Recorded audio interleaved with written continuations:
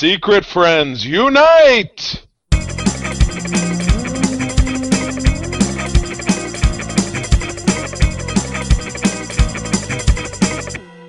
Welcome to the Secret Friends Unite podcast, episode 341. This is your guide to the geek side, and I'm one of your hosts, Todd Oxtra, joined by Charlie Carden, home again. I think there was a movie about that with a couple of dogs and cats who got back to home. So is that what it is? Wasn't that Spider-Man Homecoming, Alone Again, Sideways, Bus Stop? No Way Home? Yeah, there you go. None the way home. So actually home to stay for a week. I'm actually getting to put my job into practice and do some field work. So I'm kind of excited about that. But after that, I'll be back on the road to Wisconsin. So just like Mel Gibson, the Road Warrior. I will say no. I haven't had to chop any heads yet, but you know what? September could be a whole different ball game. Don't know. Guess we'll see. Well, we're also joined by someone who's actually been on several Secret Friends Unite podcasts, but not the three of us together. And that is Mrs. Carly Kellstrom. You are, and I'll try to. Why don't you introduce yourself? Because I always screw up people's credits. Yeah, so hi, most of you know me as Scarlett. A few of you know my real name, which is Carly. Hi. I am now I'm just screwing on my own intro. I am a small business owner, a mom, and an all-around nerd for lots of different types of things. I don't know what... I feel like I've introduced myself a few times, so if you want to know more about me, go watch the other videos from Secret Friends Unite on YouTube. Thank you for that. Yeah. And you're also, you also stream Nintendo at Nintendo Show as well, and you do a lot of stuff around the world. And your work that you do as a crafter is fantastic. So, thank you. Folks, at the end, Carly will go all in on how you can find her. But yeah, she has been on the show before. One last question. At this point, Carly, how's the family doing? Everybody good? Everybody's doing pretty good. The girls are good. Cassie just turned 3 not so long ago, and she wishes so badly she could go to school with her older sister. Aw. And every time we pick Lily up from school, Cassie says, "Thank you for my sister." Aw. Oh my adorbs. Delightful. Yeah. It's like my 15-year-old doesn't say that, so that's okay. Oh, well. Yeah, so we start off our show, like always, with a little comic book cover. This issue is a little bit before all our times, Charlie. Carly, I don't know if you even, thought about comics when you were a young lass, but we have this month. It's Action Comics $3.41. It was 12 cents, quite a bargain. And we've got Superman fighting Clark Kent, throwing cannonballs, because those are just lying around. Well, it is when it's next to a cannon. So he's at historic Fort Wayne or Michilimackinac or whatever. Maybe he's at a reenactment or something. Maybe, yes. Clark Kent was covering it, maybe, and then Superman had to fight off the ghost of the Civil War generals, maybe. I don't know. Gentleman Ghost, maybe? This, in a nutshell, proves that there are no original ideas in Hollywood. 1983, Superman 3... reenacted this, except Superman was like, he had 5 o'clock shadow. He was drunk. He was grumpy. He was hoeing around a bit. I mean, and then you had Clark Kent, and they had a big battle. I will bet you money this ended in the junkyard. And at the end of it, they were merged into one, and he stood up and went and saved Richard Pryor. I'm guaranteeing you that's what happened. I will put a stamp on it. Back in 1955. As I would say, probably by the cover price, probably 1962. That'd be my guess. Perfect. I have to say real quick, one thing that I love about this is the top right corner, and I don't know how many this is actually on, but I love that this is approved by the Comics Code Authority, which I did not know was even a thing. But oh yes, it is. For many years, there's a very famous story about how Stan Lee wanted to tell a Spider-Man story in the late 1960s about one of the characters got involved popping pills. So it was a drug abuse story. And Comics Code Authority said, no, it's unwholesome. We're not going to do that for kids. And Stan Lee kind of gave him the finger and said, you know what? This is an important story to tell. So I don't want your Comics Code Authority. And that was the beginning of the end of the Comics Code Authority. Because it was well, you know what? And it was a very important story to tell. And I think it was at a pivotal time when, drug culture was blowing up. And it was an important story to tell. So I say good for Stan. Yes. There's a great story about it. Basically, it came out of the McCarthy hearings, and basically there was a it's not the McCarthy hearings. It was someone who was I believe a psychologist who basically wrote a book called The Temptation of the Innocents.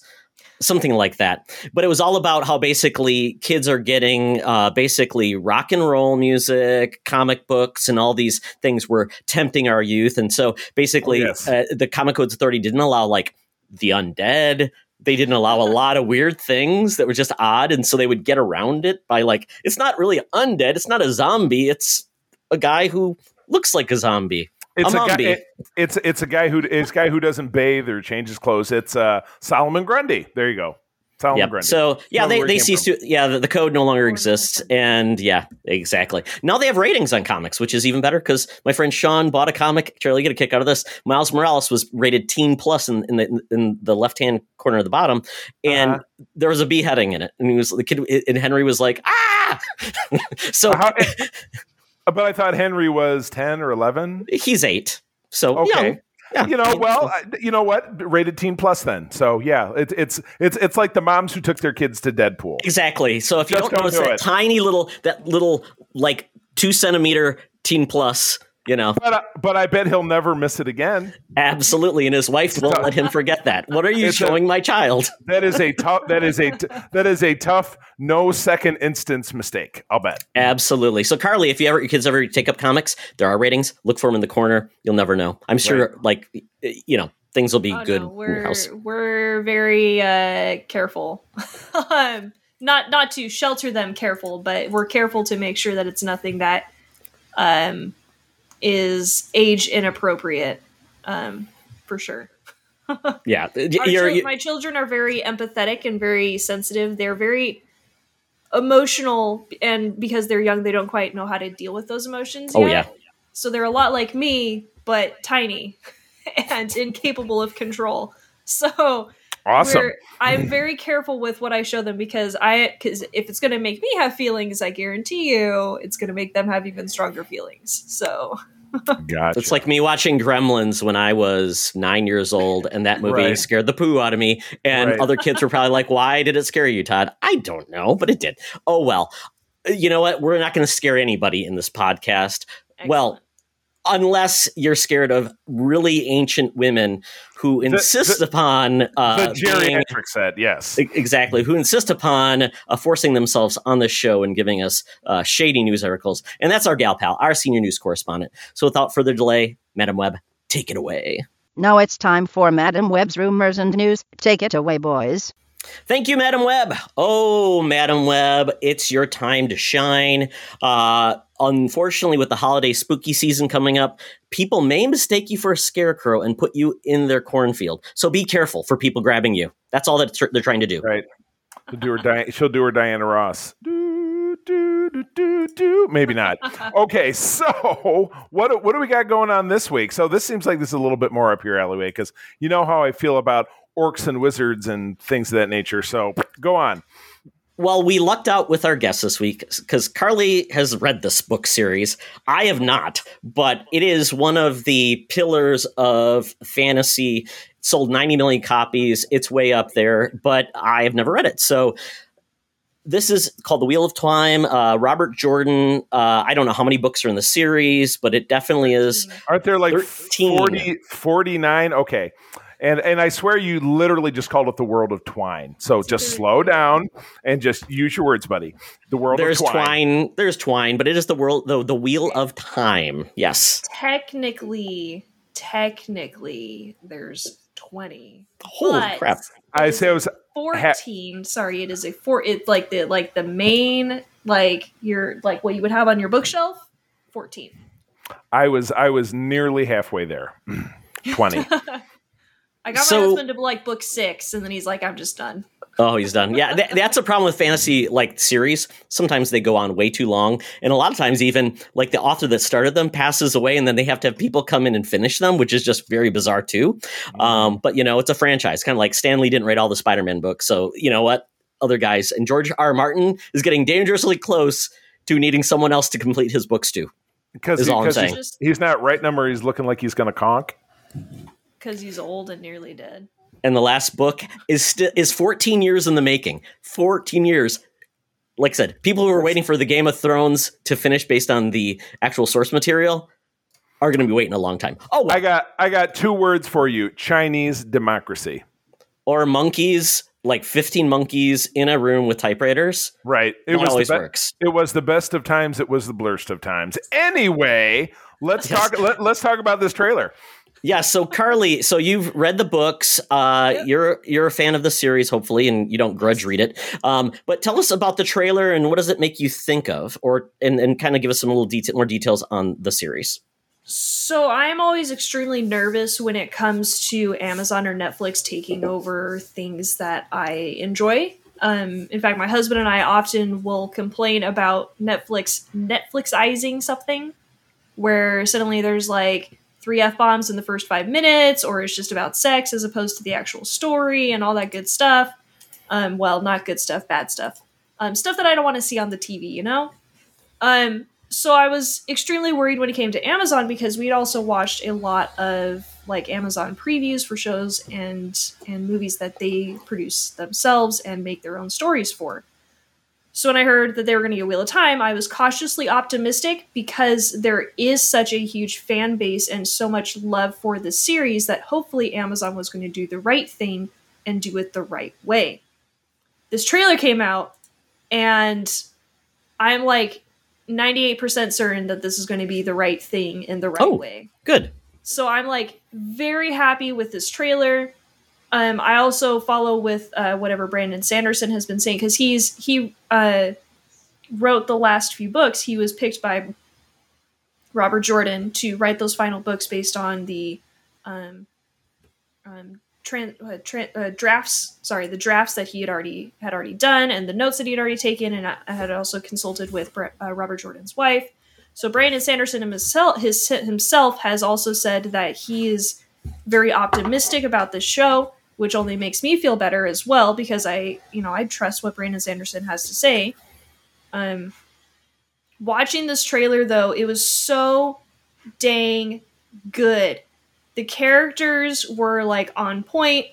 The whole feeling of grand fantasy was in this trailer. It was like if you took Lord of the Rings and just added brighter colors into it. Like that's what it was for me. It was everything that I wanted it to be. And the few areas that they showed that were like the wide angle shots. So there was like Tar Valon, and then you had Shadar Logoth, which I know that for some people out there are going to be like, oh my gosh, she's like terribly mispronouncing these things. But I have a thing that I can pronounce it however I want because it doesn't change the story. That's like that goes back to like Marvel Comics. I would probably mispronounce half of the things they wrote because half of the things are not common words that people say. Exactly. So, true facts. The first time we started talking about Thanos prior to the Marvel films that he featured in, Todd called him Thanos in more than one episode. And I was what the I hell don't remember are you saying doing? that. Oh, yeah. You know what? I got news for you, babe. Steel Trap. I know it all. I know where all the bodies are buried. So you absolutely did do that. You've killed a few names yourself, Charlie. Even real people's real names, you've killed a few of those. I forget people's names, but when I do know them, I do pronounce them correctly. Correct. So yeah. I mean, this trailer. I mean, for those who are new, I mean, it seems to be very female magic focused. Seems like females are the magic users, or at least the ones that rule the magic kingdom. And then beyond that, I just didn't get a feel beyond that what makes this series unique or something other than most fantasy where it's something bad happens, they get a merry group of men and they go, or women, and kill a bad guy. Yeah, so the whole, and this isn't necessarily a spoiler, what those swirling lights that are going around, which I just learned this is how you pronounce her name, Moiraine, I'm still going to call her Moiraine. Those swirling lights that are going around Moiraine, that is the one power. So in this universe, there's this magical force called the One Power that primarily only women have access to because the male side of the One Power is cursed, for lack of a better term, and also to not spoil anything. So that's why the world is predominantly matriarchal, because the women can safely wield this power. Moiraine is the one with the blue overcoat. She is a very important person in this series because she comes to the Two Rivers, which is where our main characters are from, and finds that Egwene and Nynaeve, who is the two people standing at the cliff at the beginning, the girl getting pushed, that's Egwene. The girl pushing her, that's Nynaeve. Okay. I promise it's everything is fine in that moment, I promise. Nobody's dying right there. Nobody's dying. There's a like Bran out the window. Oh yay! Yeah, right. Plot twist. Whoop. There goes the moon door. All right, well, I guess cool. that's the end of the story. I guess so. Well, awesome. Todd, any thoughts on your regard? In a way, I hope this is good because I will probably not read a series that's 14 or 20 books long, depending on who wrote it and how it ends. I will say, as a lover of the books, that's okay. I haven't read the Shadow and Bone books. I watched the series. I don't feel like I need to read the books to enjoy the series for what it is. People who haven't read the books, that's fine. You can enjoy the series for what it is without having to read the books. If it inspires you to read them, props, kudos, love it, go read them. Don't feel like you have to, though. Because they are... Robert Jordan is a brilliant writer. They weren't edited very well, so there's a lot of dragging on. Yeah, that's kind of common great. With fantasy. Yeah, they're really great though. Yeah, it's interesting with fantasy authors. Either you get the ones that are like have verbal, just spouting everything, and others are very concise. So yeah, I am excited though because it's something I want to check in, and obviously this opens up that world to a lot of new fans. So I am excited. This comes out in November on Amazon. I don't know what the plan is, if it's weekly drops or if they'll do the first 3 episodes, and then what the plan is or how many more seasons we'll get, guaranteed versus how does it perform? Because Amazon, I believe, or was it Netflix? They canceled, what was that one series? It was the Hero series. Jupiter's Legacy. First season came out, canceled. So I'm like, crap. So that was the Swamp Thing, wasn't that the same deal with that over there? Oh yeah, Swamp Thing too. Yeah. So you never know what we're gonna get, but I mean, I'm excited, and hopefully it does well, and we'll check it out in November. And Carly definitely would love to hear your thoughts on it. Let us know what you think. So excellent. Good deal. Cool. All right. Well, move along, Todd. You grab this one, and I'll grab the next one. Yeah, so HBO Max is getting another adaptation of a Vertigo comic, and I believe this was even I think it may be based off a book series he did as well. It's called The Dead Boy Detectives, and Neil Gaiman, he's just like a modern god of both comics and fantasy. And Good Omens came out, that was adapted, I believe, on Amazon, really well done. And we have the Sandman show coming out also, that was from him, and now this is his 3rd offering, which is pretty cool. So he's involved in this, and it basically follows a pair of deceased boys named Charles Rowland and Edwin Payne, who forego a ticket to the afterlife in order to remain on Earth, solving mysteries via supernatural means. Think Constantine meets the Hardy Boys. Or Supernatural, right? Because aren't they brothers? Yeah. There's 2 boys. But yeah. So did they get a snazzy car and it has a classic rock soundtrack? Because... but it does say that the characters are slated to be introduced, so that seems very CWE, so. Yeah, Doom Patrol is where they're going to be introduced apparently in season 3, which is upcoming, and quite honestly, that makes a lot of sense because the Doom Patrol was a very Vertigo heavy book, very off kilter, very weird and interesting, and I think this could be very good if it's done well. And HBO Max is not known to shy away from telling very different stories, especially with DC Vertigo properties. True. And they need this type of content. They need like a broad variety. It can't all be capes and cowls. It can be a lot of different things. And I think that's what makes DC a little bit different than Marvel, because DC is all over the place with Vertigo, telling more mature storylines, telling weirder stories. Marvel is typically kept with capes and cowls, except for a few variations. So I like this. And I like the fact that they're drawing from so many resources, because as much as people say, yeah, superheroes we're not getting tired of them. If you keep going back to the well and don't do anything different and new, comic books are a wide medium. There's lots of stories to tell. So I'm excited for this. And looks like this will be coming out potentially. Production is going to kick off in November, so we're probably not going to see this until For a 2022 year. or 2023. Right. So, and speaking about going back to the well too many times, guess what I've got for you? Marvel, and again, this was one of these. I've been in Wisconsin. I don't really follow the geek news during the day, but I saw this tease like, Marvel's got a big announcement that's going to drop Wednesday during the day at 10 o'clock or whatever it is, and it was a stream of new comic miniseries that we're going to see into the end of this year, and then, so basically over a 3-month period starting in December. And Todd, you very much know where I stand on these big blowout miniseries events.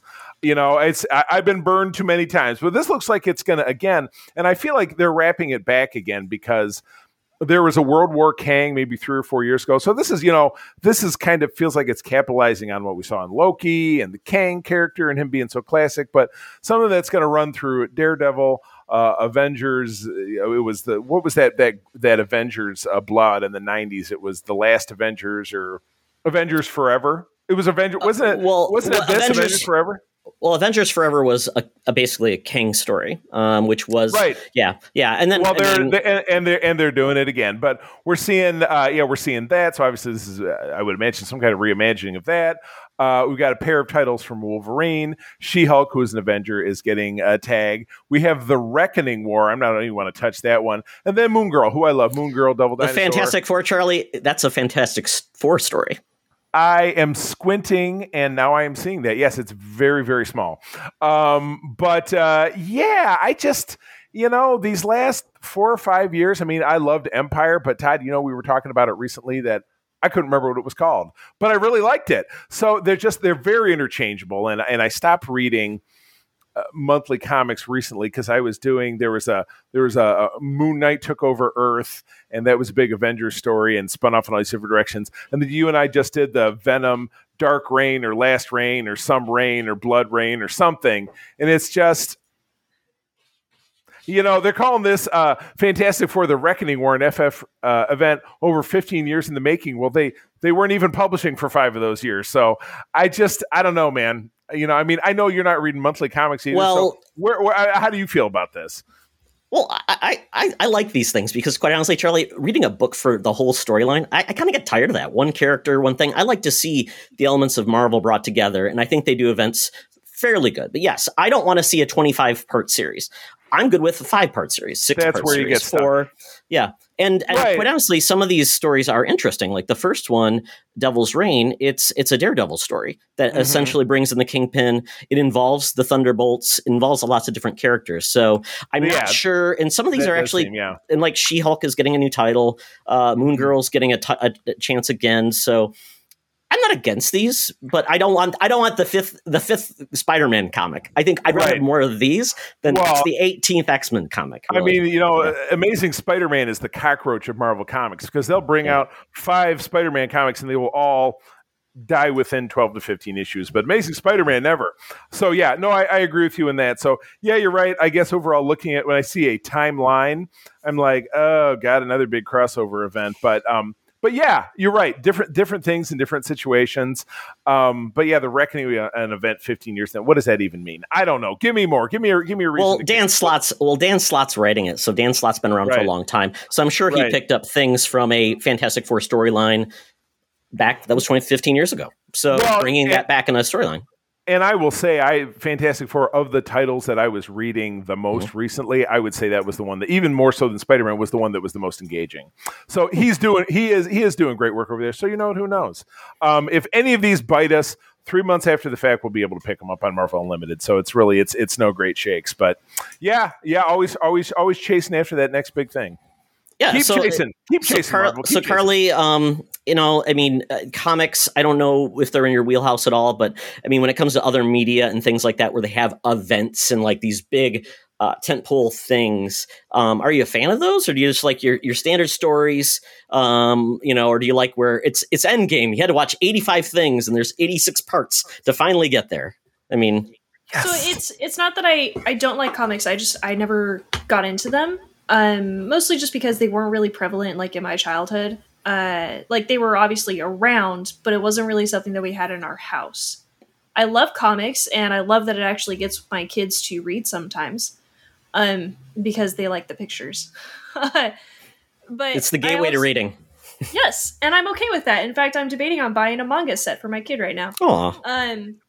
So I'm totally there for it, and I'm totally there for events. I never did them, never went to them, never really experienced them. I'd love to go. Like, I do free comic book day when I actually, remember that it happened. Because, like, this year, apparently it changed days, and I didn't know, and I commiserated that to you on Twitter. So, I mean, I love all different formats of experiencing other worlds, and comics is just another way of doing that. And if this is how somebody enjoys it, then enjoy it and love it, and I love you for it. I think the best part about this is with events is if you are not reading a specific character or something like that, and you read one of these events and it brings in a character and you're like, that character's kind of cool, I want to read their comic. I think that's the most coolest thing you can get. Kind of like in Secret Wars, Charlie, or any other comic events, you have those characters that just pop or reach out to you, or like, I like the design, or I like what happened there, I want to read more. So I think they are the gateway to getting people into other storylines, which I think is why they do these events, quite honestly. It's not because it's they want to make more money, but it's also to introduce them to other characters and get them to buy more comics. Yeah. So it's money. Yeah, definitely. Money, money, money. All right. Well, that's about it for the news. We're keeping it tight because the main event beckons. But, getting in the Uber, we have to make a stop, pay homage to the gods of the Geek Easy over there in, you heard me say it, the Geek Easy. So let's make that happen. Let's go. Talk nerdy to me. Talk nerdy to me. We're sitting in the Geek Easy. Cover band is playing. Drinks are poured, and we are ready to get our nerd on this week. Carly, I just watched this episode. You watched What If? Are you all caught up? Mm-hmm. Indeed, we are. So what's your overall take on the full What If so far? We've had 4 episodes. Charlie, you're caught up. I assume you watch it like 3 o'clock in the morning on Thursday when it drops, or Wednesday? 2 o'clock in the morning. 2 o'clock. What are you talking about? Well, yeah, early riser. So we've had 4 episodes, 4 definitely distinctly stories with different outcomes. What's your episodes? Oh, good. So what's your take with What If? Yeah, so I think my favorite one so far is still T'Challa's, because what I loved so much about it was that even though he was in a totally alien setting, literally, his goodness, as opposed to affecting the world, affected the universe. And, that was just the coolest thing for me, because I adore Black Panther. I adore that whole movement and everything that it meant for so many people. And to have this character from this, also a little bit of tears in my eyes because of Chadwick Boseman's voice. Like, that was one of the last things he did. That was really touching and very sweet. But going to the latest episode, that was utter madness, and it was perfect. And I'm using madness very specifically because of the whole multiverse of madness that is totally coming. And what was cool too is that we got some continuity in here that people weren't fully expecting, that has now made What If a TV show that people should probably actually watch. Some people may be thinking, I don't need to watch this, this is just kind of side stories. But if we know Marvel, which we do, this is something that people actually need to start watching, because we have seen the Watcher become more present in these shows. In the last one, which was the third one, was the one with all of the Avengers being taken down in their recruitment. Mm-hmm. Yep, the murder mystery. Yep. So yeah, that whole murder mystery, and we actually see the Watcher in the background. As some was it Fury? Somebody was driving to Thor's Hammer's crash site. We see him in the background, which was super Coulson, cool. Yeah. To now in the 4th episode, he's interacting, and maybe this was because the Watcher was like, "This world is going to end, so me interacting isn't going to change anything." Kind of like the whole Nexus event from Loki. If you go to the end of that world, it doesn't really matter because nothing's going to change. Everything's going to end anyway. So maybe the Watcher was like, "It's okay." But the words that he said specifically to Strange Supreme was, I'm not a god. If I could change it, I would, but I cannot. And like, it was like, oh wow, like I'm feeling kind of like stuck in my chest right now. Like, this is crazy. And then that universe is destroyed. Well, sort of, because it's actually condensed into its crystalline ball that has now trapped Strange Supreme in it, which, by the way, from the I think it's either trailers or opening sequence or something, we actually see Peggy Carter as Captain Britain interacting with Strange Supreme. So we know there's even more crossover there. So this whole thing is kind of crazy. And I love what if stories, and now Marvel has made them into an actual TV show. So I love it. Yeah, I think I've heard rumors that we are going to get some long-term impacts out of the show, which I love. I like it. Totally. It's fantastic. It's like what the CW done with Infinite Earths. You know, we've got different Earths where things can happen. We've got these different storylines. I like this. I don't know how many more episodes we're getting. Are we getting 6, 7, 8? I thought it was 8. I actually checked this out, but keep talking. I'll figure it out. Yeah. So, I mean, and I like this. And the fact is, we're getting more time with Doctor Strange. Quite honestly, we have not seen much of him. Not a lot of screen time, except for, you know, he was in Endgame and the different movies. And we're not getting a TV series with him. So we're not going to see him again until, you know, well, we are seeing him in Spider-Man because we saw that. But I mean, once again, I think that's, they have a roadmap of why they do things, and to get Doctor Strange in front of us again before he's with Spider-Man and then before his next movie makes a lot of sense. And it also builds a lot of empathy, where I think with Doctor Strange, I liked it a lot, but I don't know if it connected with everybody. So maybe this is another opportunity to us to actually get to know the man behind the cape. And I thought about naming this episode Cape Fight, also extremely unique. I will probably change my mind 85 times to a title as we go along. So there you go. But yeah, I'm glad. I'm hoping we're getting more. Yeah, no, it says nine episodes. Ooh, and they've already got season 2 slated on here. So, well, cool. All right. What else we got?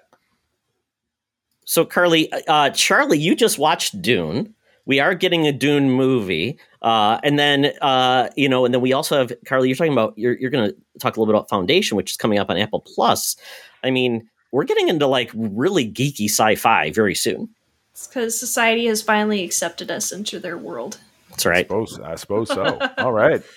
I'm interested in actually reading these books because I had not, as much as a book nerd as I am, I had not known of either of these as books. So the fact that they're being turned into movies and like the scope of what Foundation actually is, like I'm extremely interested in reading these.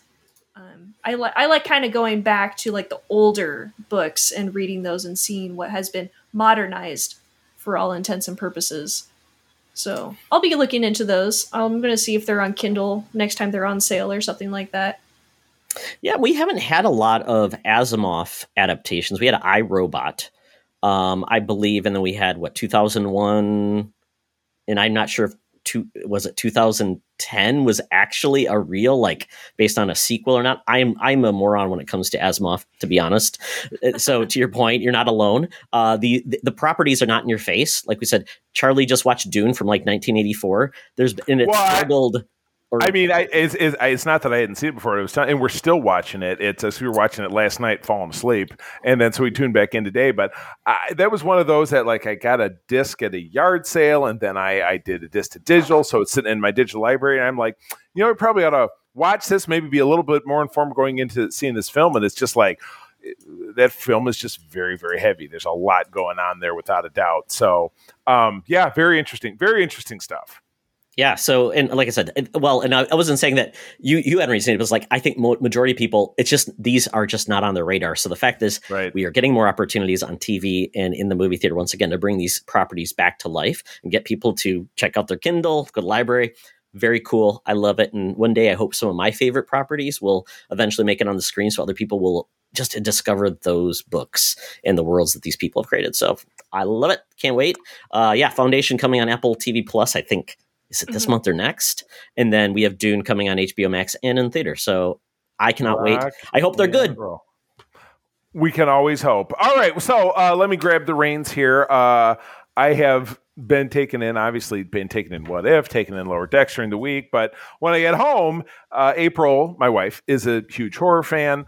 We've watched American Horror Story and the little companion series they had at the end of this summer, American Horror Stories, which there were a couple of two-parters. There were a couple of standalones that didn't really connect. But now they're back to the regular series. And with even something that we didn't know is that what's going on right now is actually going to split off into a part 2 within the same season and tell the same, I think, pretty much 2 parts of the same story, perhaps the second part being a prequel. But at any rate, I don't know that for a fact. It was one of those trailers. That's what I've heard too. Yeah, trailers before the movie, so you never really get the whole picture, but you're really not supposed to. It's supposed to engage you to the point when you want to watch it. But this one had the most Stephen King-ish setup as humanly possible. Like we brought it up on screen, and it says a writer, his pregnant wife, and young daughter set up for the winter in a deserted New England town. And I'm like, come on, everybody knows where this is going, The Shining. And yeah, so that is exactly what it sounds. They get set up. The daughter is 10 and she's a wunderkind with the violin. The husband is a writer, but he's, fair to middling.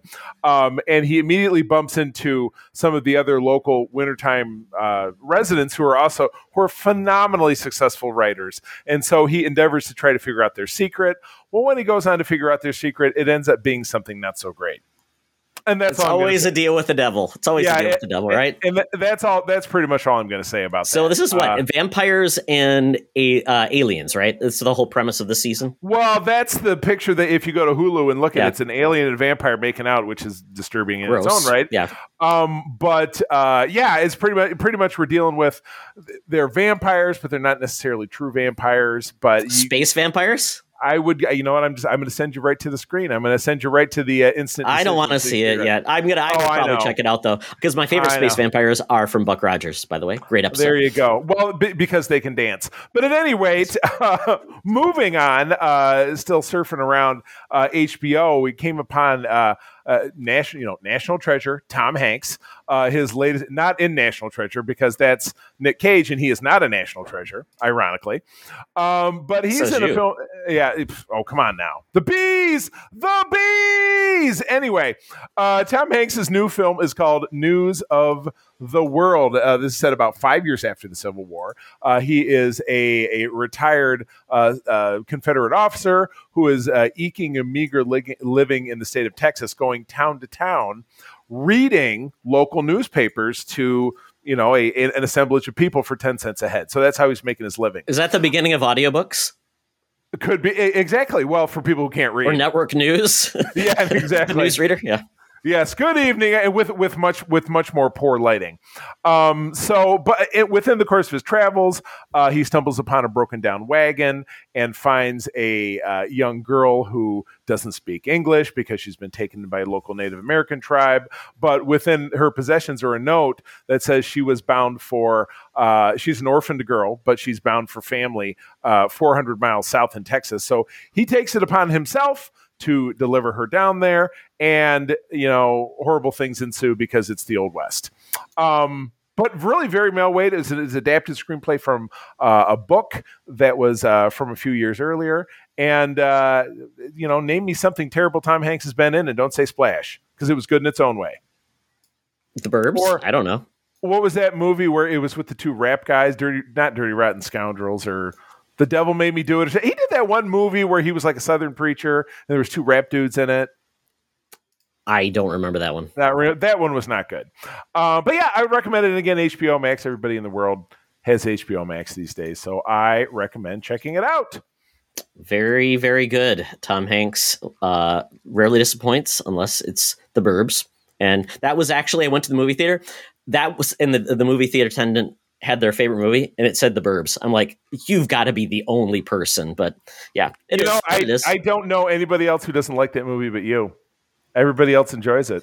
Sorry. Ooh, yeah, sorry. If you like it, great. Tell me on Twitter, and we'll tell you how to do that at the end of the show. Hate tweet at me, please. I would love it, especially about The Burbs. We get a burb off. It's pretty much what he's used to at this point, folks. So it's absolutely he's learned to love it. All right, what do you got? Well, something that I won't hate on. And Charlie, this is coming back full circle. When we had Christian Spicer on our show, at that time, he announced his Kickstarter for the Consequences comic. It has now been delivered to my house. Wow. And it is available now. I don't know what his plan is for this comic, whether it will be available digitally, widely. It's self-published by himself, so he doesn't have like a publisher to get it out there. So that becomes a next stage. But it is it's one of those prestige, like hard, like paperboard covers. So it's thicker, but it is 22 pages. And this story by Christian Spicer and Eduardo Mello it's basically his things he's always wanted to do. He wanted to write a comic, so he made it happen. A very successful Kickstarter, and it tells a story about this woman who it opens up with her basically fighting for her life in a very James Bond Bourne Identity type scene where she's in basically a winter forest, maybe in Massachusetts. Who knows? Maybe that's where it happens. We don't know. But there's mountains, and there's not many mountains in Massachusetts, so I'll take that back. So it's not Massachusetts. Maybe it's Colorado. But they're basically, it's like James Bond. They're in snowmobiles, and she's being chased by these attackers. They're shooting at her. Eventually, she falls off the snowmobile, and some really cool Bourne Identity spy, like, combat, very, very lethal combat, by the way, happens. It's very cool. Very well illustrated, really cool, beautiful production values for an independent book. I've seen really bad independent books that are just horribly illustrated, bad inking, all those things, bad coloration. This was awesome. But are you going to sit here and say that this dude delivered it to your house and he was on our show and that his work sucked? I mean, come on now. No. I mean, I would be truthful to say this looks subpar, looks amateurish, and it doesn't. The story it's only one issue of something. I don't know if there's going to be a second one, but it does have a flashback to kind of like how she potentially got there, but we don't truly know. So it's kind of a murder mystery, and I don't know where it's going. But considering what it delivered in some of the scenes, very well done. So I'm not even sure. And I don't even know if people can pick this up outside of the Kickstarter. So I'm not even selling it. It's just, I thought it was kind of a cool book, and it's cool to see people that we like make cool stuff and get some attention for it. So when my home movie comes out with Attack of the Vampire Robots, I hope people are as excited about that. The robot lizards. That's where I want us. That's really what that's where all of this is headed for me. The robot lizards roaming the wastelands. That's what I want to say. Yeah, so pick out Consequences comic. If you can't, check out the Kickstarter. Maybe there'll be more information there to check out Consequences. Then a show that I love dearly, What They Do in the Shadows Season 3 is back. The first two episodes dropped this week. It's on Hulu and FX if anybody has that channel anymore. But no, hold on. I have to interject. They are now, all their marketing is geared toward FX on Hulu. FX on Hulu. That's what everything says. Yes. So it's like they know. They know that cable networking is dead. I mean, when I'm watching The Walking Dead and they're dropping F-bombs every other word, they know that AMC is not a thing anymore. Their stuff is just going to be on something else. There's no cable. There's no networks. It's all changed, man. It's all changed. Yes. Yeah, so I mean, I love the show. Basically, the premise is still not changed. Vampires from different eras being followed around by a documentary crew. And we don't even know if this documentary is ever happening. It's kind of weird. A lot of things happen if it ever even comes out. But we ended on last season on a cliffhanger. And I don't want to spoil too much, but it's resolved very quickly in the first episode. Surprise, surprise. It's a comedy by all means. Right. There's not like the huge, like, if you missed it, you're going to miss out. Very quickly you can get up to speed. And they didn't miss a beat. I love this show.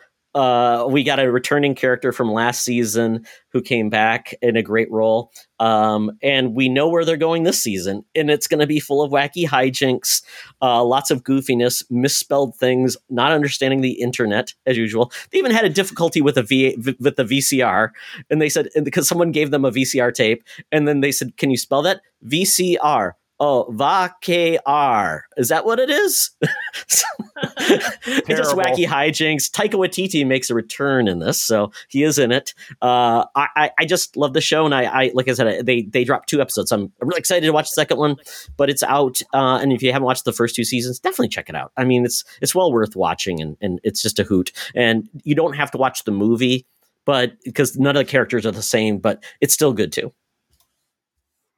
Excellent. Very good. Well, all right. Well, I think that wraps us up. Spit in the can, chuck it in a spittoon, leave them a couple of coins. I left a restaurant yesterday where I saw someone left a tip in change, which I think is very poor form. Unless you have a huge coin jar, you just say, "Here's the coin jar."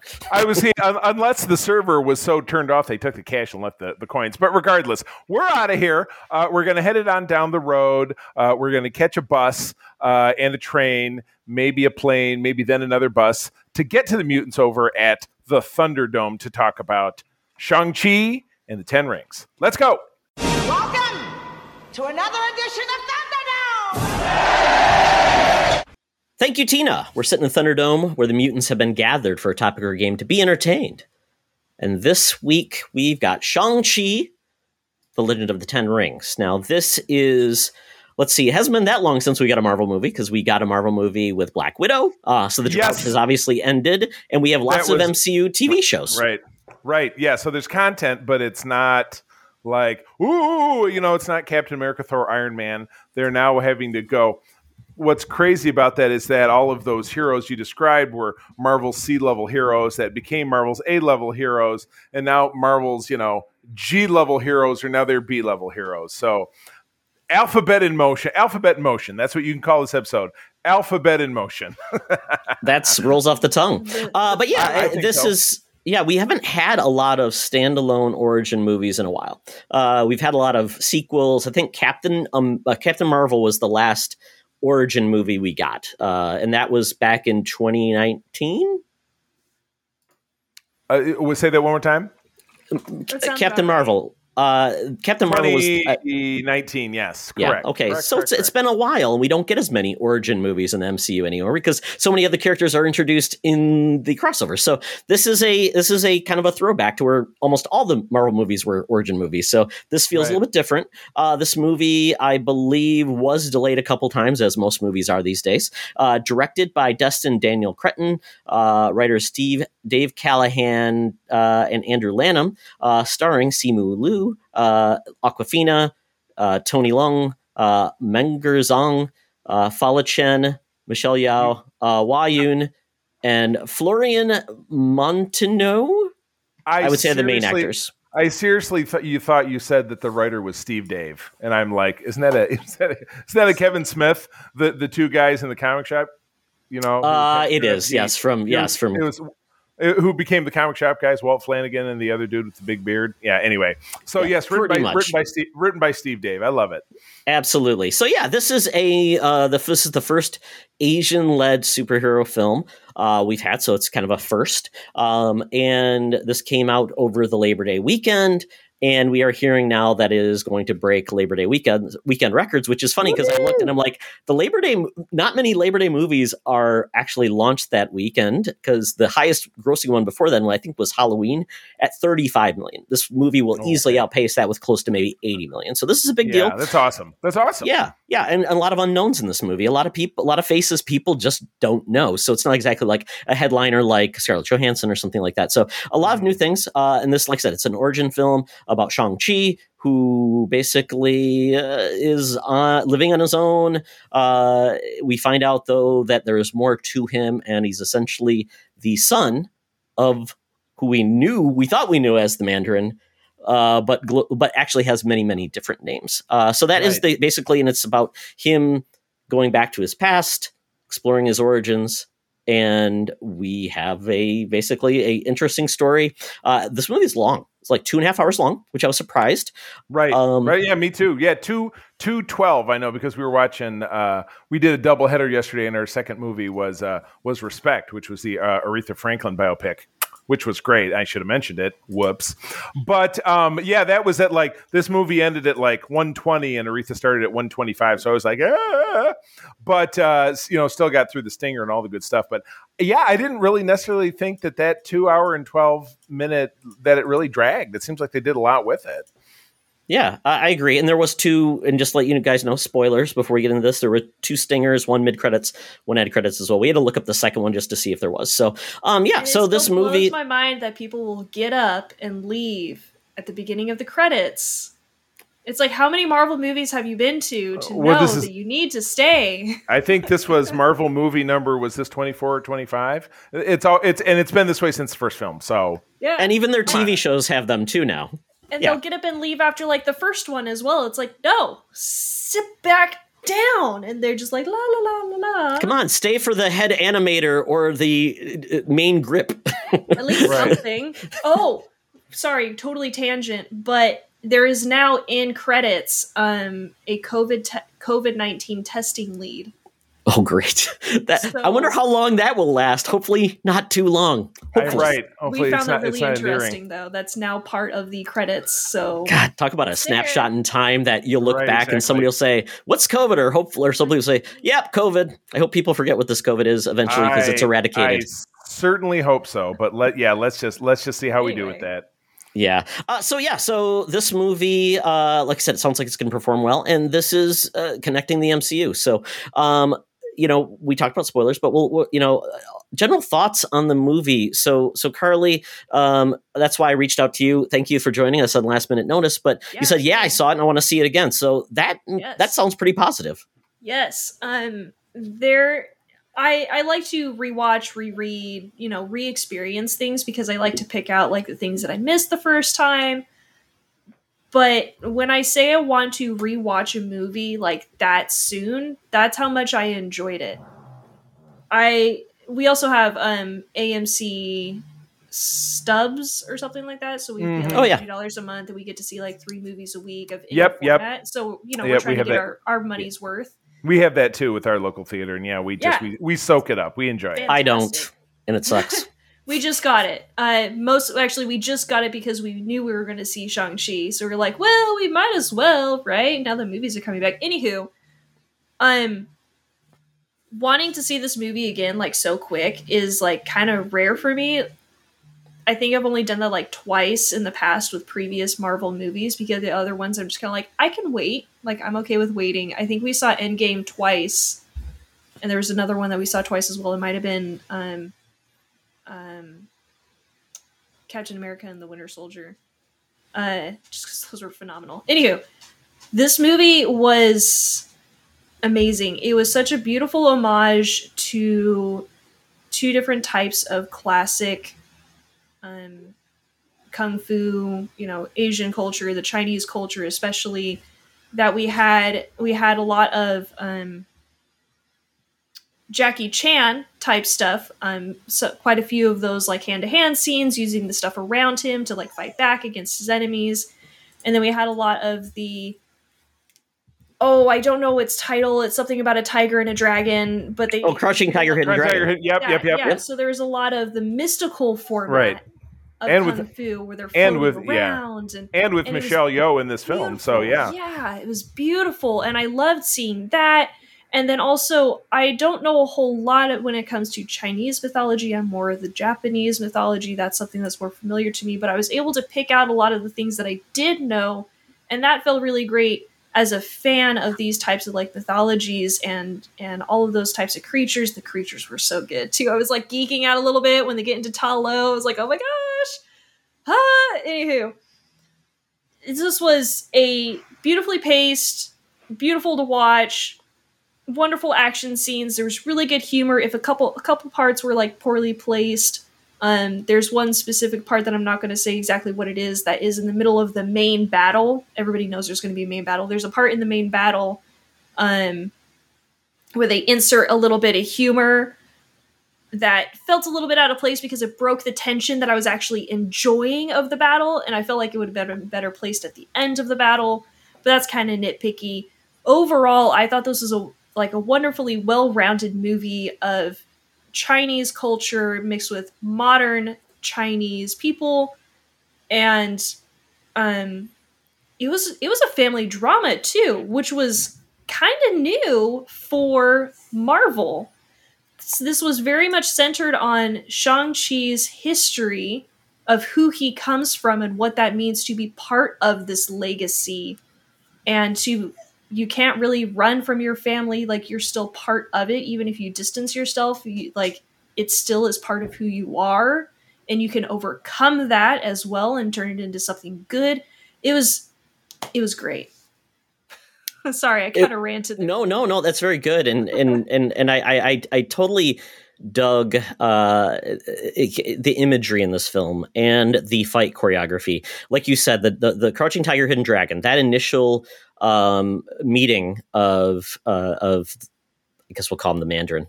Trying to dig for a name that he just consistently. I mean, at least that's the one to remember. The dad. Just call him the dad. The dad. He's the dad. And the choreography, it was a dance. It was, and it was beautiful. We just saw how she was using her defensive techniques to lead him.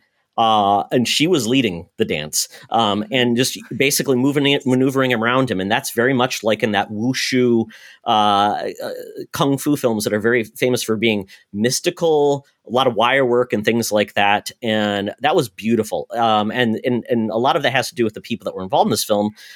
A lot of the people that acted in this film have a rich history of martial arts in films like Kung Fu Hustle and Michelle Yeoh. So they bring expertise in these things, which you typically don't see with actors in movies. They have to be trained to do these things. These people were ready to go. And I felt like that was one thing that put this movie above a lot of the MCU movies when it comes to fight choreography, because a lot of it's just throwing punches or shooting laser beams. That's about it. This is close combat, not CGI. This is like, it has to look realistic. And I will say there was one battle that I was like, it was okay, but I just loved it. And I thought they did a great job. And it was interesting. They did bring in Jackie Chan's crew that does a lot of his choreography. So you saw that in the bus scene where it was a lot of misdirection, even like the planks on the structure there where they were trying to move around, a lot of misdirection and movements and like drunk style kung fu.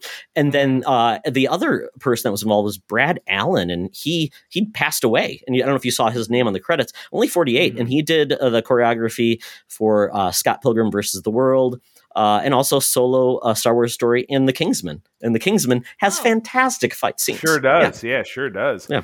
Riffing off that, I agree. You know that I had my skepticism going into this. This is the Kung Fu movies, and then kind of the mystical stuff is not necessarily my bag. But again, I think this benefited from great pacing. I didn't feel like there was a lot that was wasted. I think it benefited from interspersing some humor, so it wasn't the Todd, you've said it in the past, the kind of the yuck meter, the yucks per minute, different kind of style of Marvel doing things. I think that was kind of parsed out in a good way, so I really did appreciate that. I think that I ended up enjoying this a lot more perhaps than I thought I might for those reasons. And again, fight choreography was magnificent. Didn't feel like it was wasted or it was forced. The humor didn't feel forced. I love Awkwafina. She steals the show for me in anything. But you had your insert of cute creatures. You had the thing with the no face. You had the return of Trevor Slattery, Ben Kingsley as his character from Iron Man 3, which I enjoyed immensely. But again, Awkwafina does it for me. I think she's absolutely spectacular. And she played, April was reading an article about this. She responded on social media to comments that were up in arms that, well, I don't know why you didn't do a Chinese accent. You're playing a Chinese character. She was not playing a Chinese character. She was playing an American. Awkwafina as an actress is from Brooklyn. So it really very specious argument by, people who are always looking to make something out of nothing. Her performance, and again, she is, Todd, I know you've derided actors like Will Smith that, he's just Will Smith in every movie. Actors have to do what they know. So she rolls the way she rolls, her with her little fanny pack and all the little quirk that she brings to the table. And she's funny how she's, going on this I always like to try stuff and I'm never really great at stuff. And I quit before I get really good at something. And then she really throws herself into the bow and arrow and she becomes fantastic. And I think, again, that added in that layer of movie magic that was really pretty enjoyable. So, I ended up liking this a lot better than I thought I might. And they also, they brought Wong in. They also gave us the Abomination, who is a very heritage villain that we've not seen since 2008. His look a little bit. Yeah, exactly. Yeah, it looked a little weird. Yeah. Yeah, well, which is, if you think about it, did they get the face of the actor again? I don't know if they did, because you could kind of see a human face in there, and I don't know if it was the same actor. Tim Roth. Tim Roth, and he voiced it, so I believe. But if you think about it, the Hulk's face mutated too because it went through an Yeah. actor change. But if you think about it, the Hulk is radioactive and stuff, and it'd be likely that he would change. So the Abomination's kind of the same thing. So that part of it, my suspension of disbelief covers that, or we're kind of all set with that. But I like that was cool, and it was played briefly, and then it kind of went away. I never really figured out why Wong was there with the Abomination, and then he just put him back in a cell. But it was like, again, it was played for laughs. You don't really have to think about it so much, so I just kind of let it go. Yeah. So I have a couple theories about that. One is it's maybe a form of rehabilitation. Kind of like, hey, we get that you need to like duke it out every once in a while, so we're going to sign you up for these pit fights. Wong is your chauffeur. You go into your fight, cool yourself down, you come back. It's a little bit of a rehabilitation type thing. Second theory is, and this ties into, what is her name? Valentine? Valentina. Yeah, So Julie Louis-Dreyfus, yeah. Yeah, she's collecting her group that are the more government-based Avengers. So she's getting Yelena from Black Widow. She's got U.S. Agent. And then, the thought is maybe she's going to come and also invite Abomination to be part of that, as kind of like the opposite of what Hulk is. Yeah. But obviously that second end, was it the second or the first? I think it was the second end credit scene. Second end, yeah. Hulk doesn't exist anymore. Yeah, I was really struggling with that, but we can certainly touch upon that in the cons because Wait, so I missed something. So who doesn't exist anymore? Hulk. Because that was Banner at the end. And we know from Endgame, he merged himself with Hulk. Right. So that it is now Banner in control with Hulk's body. Hulk's identity. But you saw he had his arm in a sling, so it's post-Endgame. So I'm guessing something happened in the meantime. I think the sling is because, that's his cost for doing a snap. Yeah. But that was Banner. That was not Hulk Banner. Well, right. And, also, maybe you didn't know this. I'll just cover my con right now, is that Carol Danvers, one of her other cosmic powers is uncontrolled hair growth, because she had her Mohawk mom cut happening in Endgame, and now her hair is even longer than it was in 1995. So she doesn't age, but she can, she's got the hair club for cosmic women. Just knock that shit right out. Well, some women's hair grows really fast, some doesn't. And, maybe that's one of her abilities, Charlie. You don't know. My suspension of disbelief did not cover that. That was not covered under the policy. This could be the time that it's set in is approximately 2024, which is the same time period of No Way Home, so Spider-Man No Way Home. So that actually happens at about the exact same time, at least within the same year. So it's a little bit after Endgame. So I don't know. I mean, you give a woman like my hair went from this to this in 7 months. So. And Charlie, your hair goes. We've seen your hair growth journeys, and it's amazing. I'm still going to need a judge's ruling on this. Okay, that's all I'm saying. Enough hair rumors. We'll move on from there. I will say, my wife is Filipino, grew up in the Philippines. She's here. She speaks Tagalog still, but she essentially has no more accent. So, but then she has Filipino friends who don't know how to speak Tagalog, and they don't have any accent, and they just sound like they're from the Midwest, and they don't know how to pronounce things. So I like that scene when she didn't know how to pronounce his name, and Sean. So it was a nice little thing that people like, and even my wife, if she doesn't speak anybody who speaks Tagalog, after a while, she loses it. It just becomes one of those things. So I kind of like those. And it was interesting, that fine line when you do anything about culture with people, to be respectful, but also not leave it in the past, but also make sure it's modern and not dated, and there's no stereotypes. I got the check from my wife and my son just to say, hey, what'd you guys think? And they loved it. And they're also martial arts. They're Taekwondo black belts, and they loved it. It made them excited to see this on basically on the screen in a different type of style of fighting we haven't seen in the MCU. So they were excited about it. They loved it. Might go see it again, which is a bizarre thing. The last time my son wanted to see a movie again was Black Panther. So yeah, so it's high praise from them, and yeah, so. So let's get into this then. So I know we're positive, but let's go through the pros really quick. I think we hit most of the pros, but Carly, is there anything else you want to like touch on, at least from the positive end, that we haven't touched on? So I just say, to kind of recap, great choreography. It was a great homage to Chinese culture. I liked that it was bright and colorful and mystical, but not in a corny kind of way. The actors were phenomenal. That was great. Like, a lot of them I didn't know. I did know Awkwafina. I've known her for a couple of things, and she actually voices the dragon in Raya. So that was kind of neat.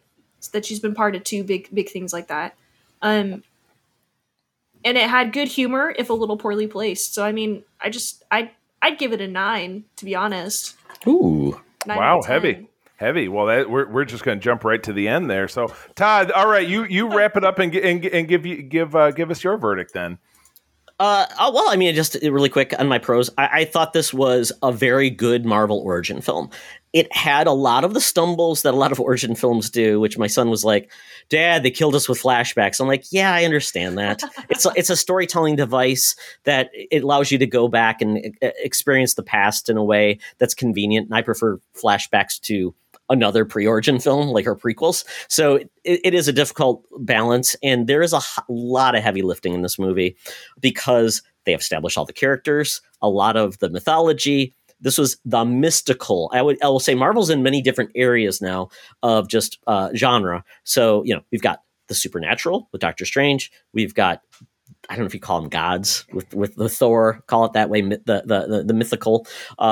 Then you have, space with the Guardians and that type of thing. So we're hitting a lot of those. So this is the mythical lens, or mystical, as you would say, with mythology and things like that in regards to human culture in our mythology. And I like that. And the Asian or the Chinese tigers, or I guess tigers at the point, or lions. I guess they're lions. Lions. Yeah. So cool to see those come to life. So I think they did a great job balancing those, especially at first. This filmmaker has not made a lot of films, to be honest, and a lot of these actors have not been lead actors. So all of these things I think came together very well. And very pleased by the movie. So I will say, though, I mean, I don't know, you guys have cons, because I do want to hit on a couple of cons I had. Yeah, go for it. Yeah, humor was a little misplaced. A couple of times. I guess I'll just say it since we're going full spoiler here. Trevor playing dead was hilarious. Don't get me wrong. That was flipping hilarious. And then Morris coming over like, "What? I'm so sad that he's like, play dead too." That should have come at the end of the battle, because I was enjoying the tenseness of that epic battle. While I enjoy flashbacks, I would have liked some of them maybe put together, because I was like, stop telling me the important stuff like 20 minutes later, when it should have been part of the one that was 20 minutes before. Right. But that's just my impatience, I think. Like, I want it all now. Like, just literally download the movie into my brain so I know the whole thing. So maybe just a bit of impatience on my part. Yeah. That's about it. Okay. I could probably come up with more after I see it again. But probably not. I think the seams are, in the second viewing, always the seams kind of are easier to note versus just you're all taking it in. For myself, the flashbacks were probably a little too much. And yes, they were like interspersed versus being one cohesive. I understand the way they did it. It just doesn't sound like it, like for my son and yourself, it worked as well as it could have. So that's something in the future. If they choose to use that, or any other movies that choose to use flashbacks, it's never exact and it could always be tweaked. But yeah, I totally get that. Mine, it's just a problem with a lot of superhero films. It's that we've got to have a big CGI battle at the end. And in this But we didn't get a big blue sky hole. We just got we got a rocked off, craggy scale wall, and not a big blue sky hole, because that's DC stock and trade. They've got the big blue sky hole. I don't know. I think the Avengers kicked that one off, right? Kicked it off. I'm not sure, but it was certainly in use. everybody is that, which is fine. And yes, when you're using a big dragon or a big like Cthulhu winged bat creature, I guess it makes sense because we don't have those in real life. So sorry, we didn't have a dragon trainer just hanging out. Although I was disappointed with the villain at the end. With the soul suckers or whatever. I wish they were something from the Marvel mythos, right? Like there's lots of really freaky, creepy Marvel villains and entities. The Brood. Yeah, there's like one. Cullen. I mean, Doctor Strange has a ton of just weirdos and borrow from them. I don't know if this is part of the Shang-Chi comic. Don't really know. No clue. No clue. It's like the Eternals. Got it. So we're not going to know when something comes along. It's just going to be like. So that part was a little underwhelming. And I think another part with that final battle, when the army of the Mandarin came forward, that felt very understated compared to seeing the battles we'd seen before. And even comparing it to like the battle at Wakanda, where you've got those types of battles. We've seen those and they just felt more significant versus this. So that was a little bit uncheap, but I'm guessing, maybe I'm wrong. Maybe COVID finally had an impact to what we saw on screen. And maybe that's what drove it back to be, they couldn't have as big of a crowd. They couldn't do things. They couldn't do as much as they wanted to. Is as much as they could pull off. Yeah, it was a little bit flippy, punchy, and not quite so grandiose. With like you said, with Wakanda, there's ships flying around and all this different stuff. And then it was a craggy rock wall, and you got the little, dragony lizard guys flying out, and But you're right, it was a big CGI punch out because that's what ends a superhero film. So it would be nice to see something go in a different direction. So I can get on board with that as well. Charlie, any cons? Well, I mean, the biggest con for me, and you want to talk about everybody gets hung up on something different, is the fact that they threw in that stinger, the mid-credit stinger, where Wong has Captain Marvel and Bruce Banner on. And again, there's two characters that have almost no connectivity. So it's like, why wouldn't you pick two characters that maybe could interact with someone somewhat significantly? But the details were all wrong. I said the long hair. We have the Hulk as Bruce Banner, who's still wearing an arm on his sling. We never really get pinned down to exactly when this movie takes place. April and I were talking about this as we were having dinner afterwards. There were some elements that potentially it took place before Endgame because the snap was mentioned, yet it's not like the world was falling apart, which you can imagine that would have been a little bit more evident.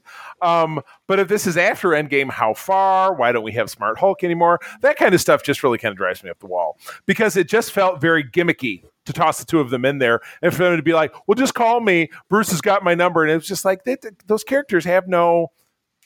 They don't I think that's the point. I think that's the point. They're not going to put the same characters you've seen before. Those characters have a reason to be there because they've got movies or things coming out that they're going to be involved in. That's the reason, Charlie. It's not because they're going to use characters from the past. I will also say this. Marvel had an opportunity to refilm the end of Black Widow, basis the Falcon and Winter Soldier. If there was something completely wrong with this, we wouldn't have seen this. So I think these are all going to be reasons. Marvel doesn't skip a beat. They know this. They know every nerd out there is going to be picking this apart. So I think there's a reason we'll know this. So I didn't think that was a big one, but yes, I mean, it seemed like the chemistry wasn't that great too between filmed separately. It was clearly the bigger issue because there was no heat there. There was no fire. There was no chemistry. So that's kind of a bummer. But but neither of those people, I would say, are exactly always bringing the passion. They're very subdued people, I would say, to a large extent.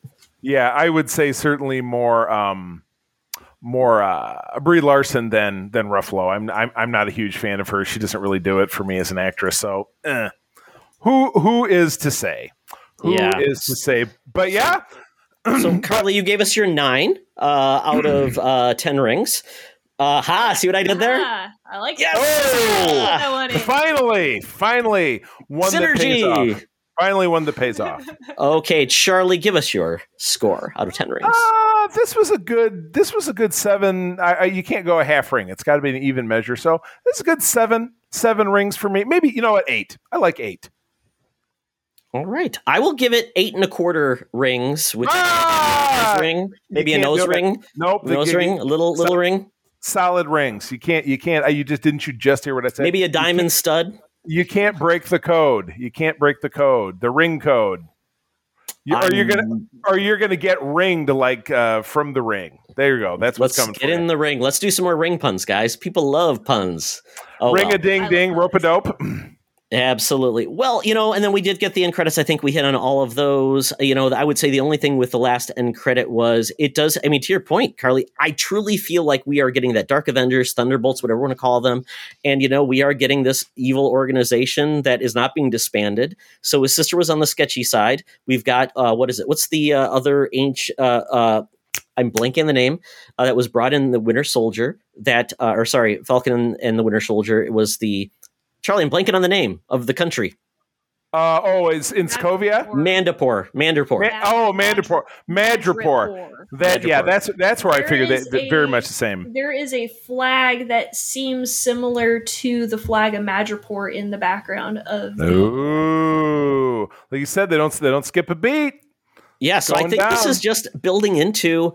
We're seeing the villains or the dark side of the MCU finally kind of building up to something, which we didn't get that in the past. We've just always been, maybe except for Thanos. But this is what we're getting. So I think these were interesting takes, and we know that we are getting a sequel or a series because they said they'll return. So I'm excited to see where this goes. And next movie though we get is Eternals.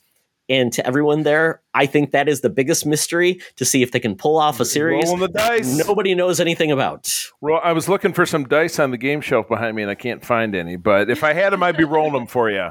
Yeah, all just coming for Kumail Nanjiani's guns and abs, I think is the main draw at this point. Yeah, and the Game of Thrones reunion, essentially. Right. Yes, welcome to the gun show. All right. Yeah. That's a wrap on that. Yeah. So, Carly, before we go, thank you for joining us. And now tell everybody where they can not only find you, but buy from you. Sure. You can find me on Twitter, Scarlet_stream, and YouTube as Scarlet Stream. Nintendo is on hiatus, so don't worry about that right now, I suppose. I don't even know if I mentioned it. I sell wooden gamer gifts, so things for organization, like controller stands, headphone stands, that kind of stuff, and full-blown board games as well on dragonwoodgifts.com. You can also find some really cool apparel at readygamer1.store or .shop. You can really find all that information on my Twitter, though, so hit me up there. Send me a message, whatever. Awesome. Love it. And you've been busy shipping out a lot of cool stuff. I don't know what it is, to be honest, because I'm like, I don't know what that is, but it looks really cool. So thanks again for joining us, and we hope to hear more from you soon on the world of internet. So at that point, Charlie, I guess it is it. We survived another review. We didn't spoil too much, but folks, you know what? Charlie's going to tell you, well, you'll hear it at the end where you can find more about us. But Charlie, you better tell us your catchphrase, because we've just been dying to hear it. I will also tell you that if this comes out Friday of next week and you haven't seen it, come on now. Friends, thank you as always for joining us. I'm going to tell you that sharing is caring, and to keep on trucking. Indeed. Be the hero, not the villain. In a truck. He's named after an orange. This podcast is part of the Secret Friends Unite podcasting network. Visit secretfriendsunite.com for more great shows, articles, news, reviews, and more. Secret Friends Unite podcasts are available on Apple, Google, Spotify, and other podcast services around the world. If you'd like to be part of the conversation, you can join us on Facebook or our new Discord server, or follow @SecretFriendsU on Twitter. Please subscribe to Secret Friends Unite on YouTube and visit our merch store at tpublic.com. Just search Secret Friends Unite. Thanks for listening.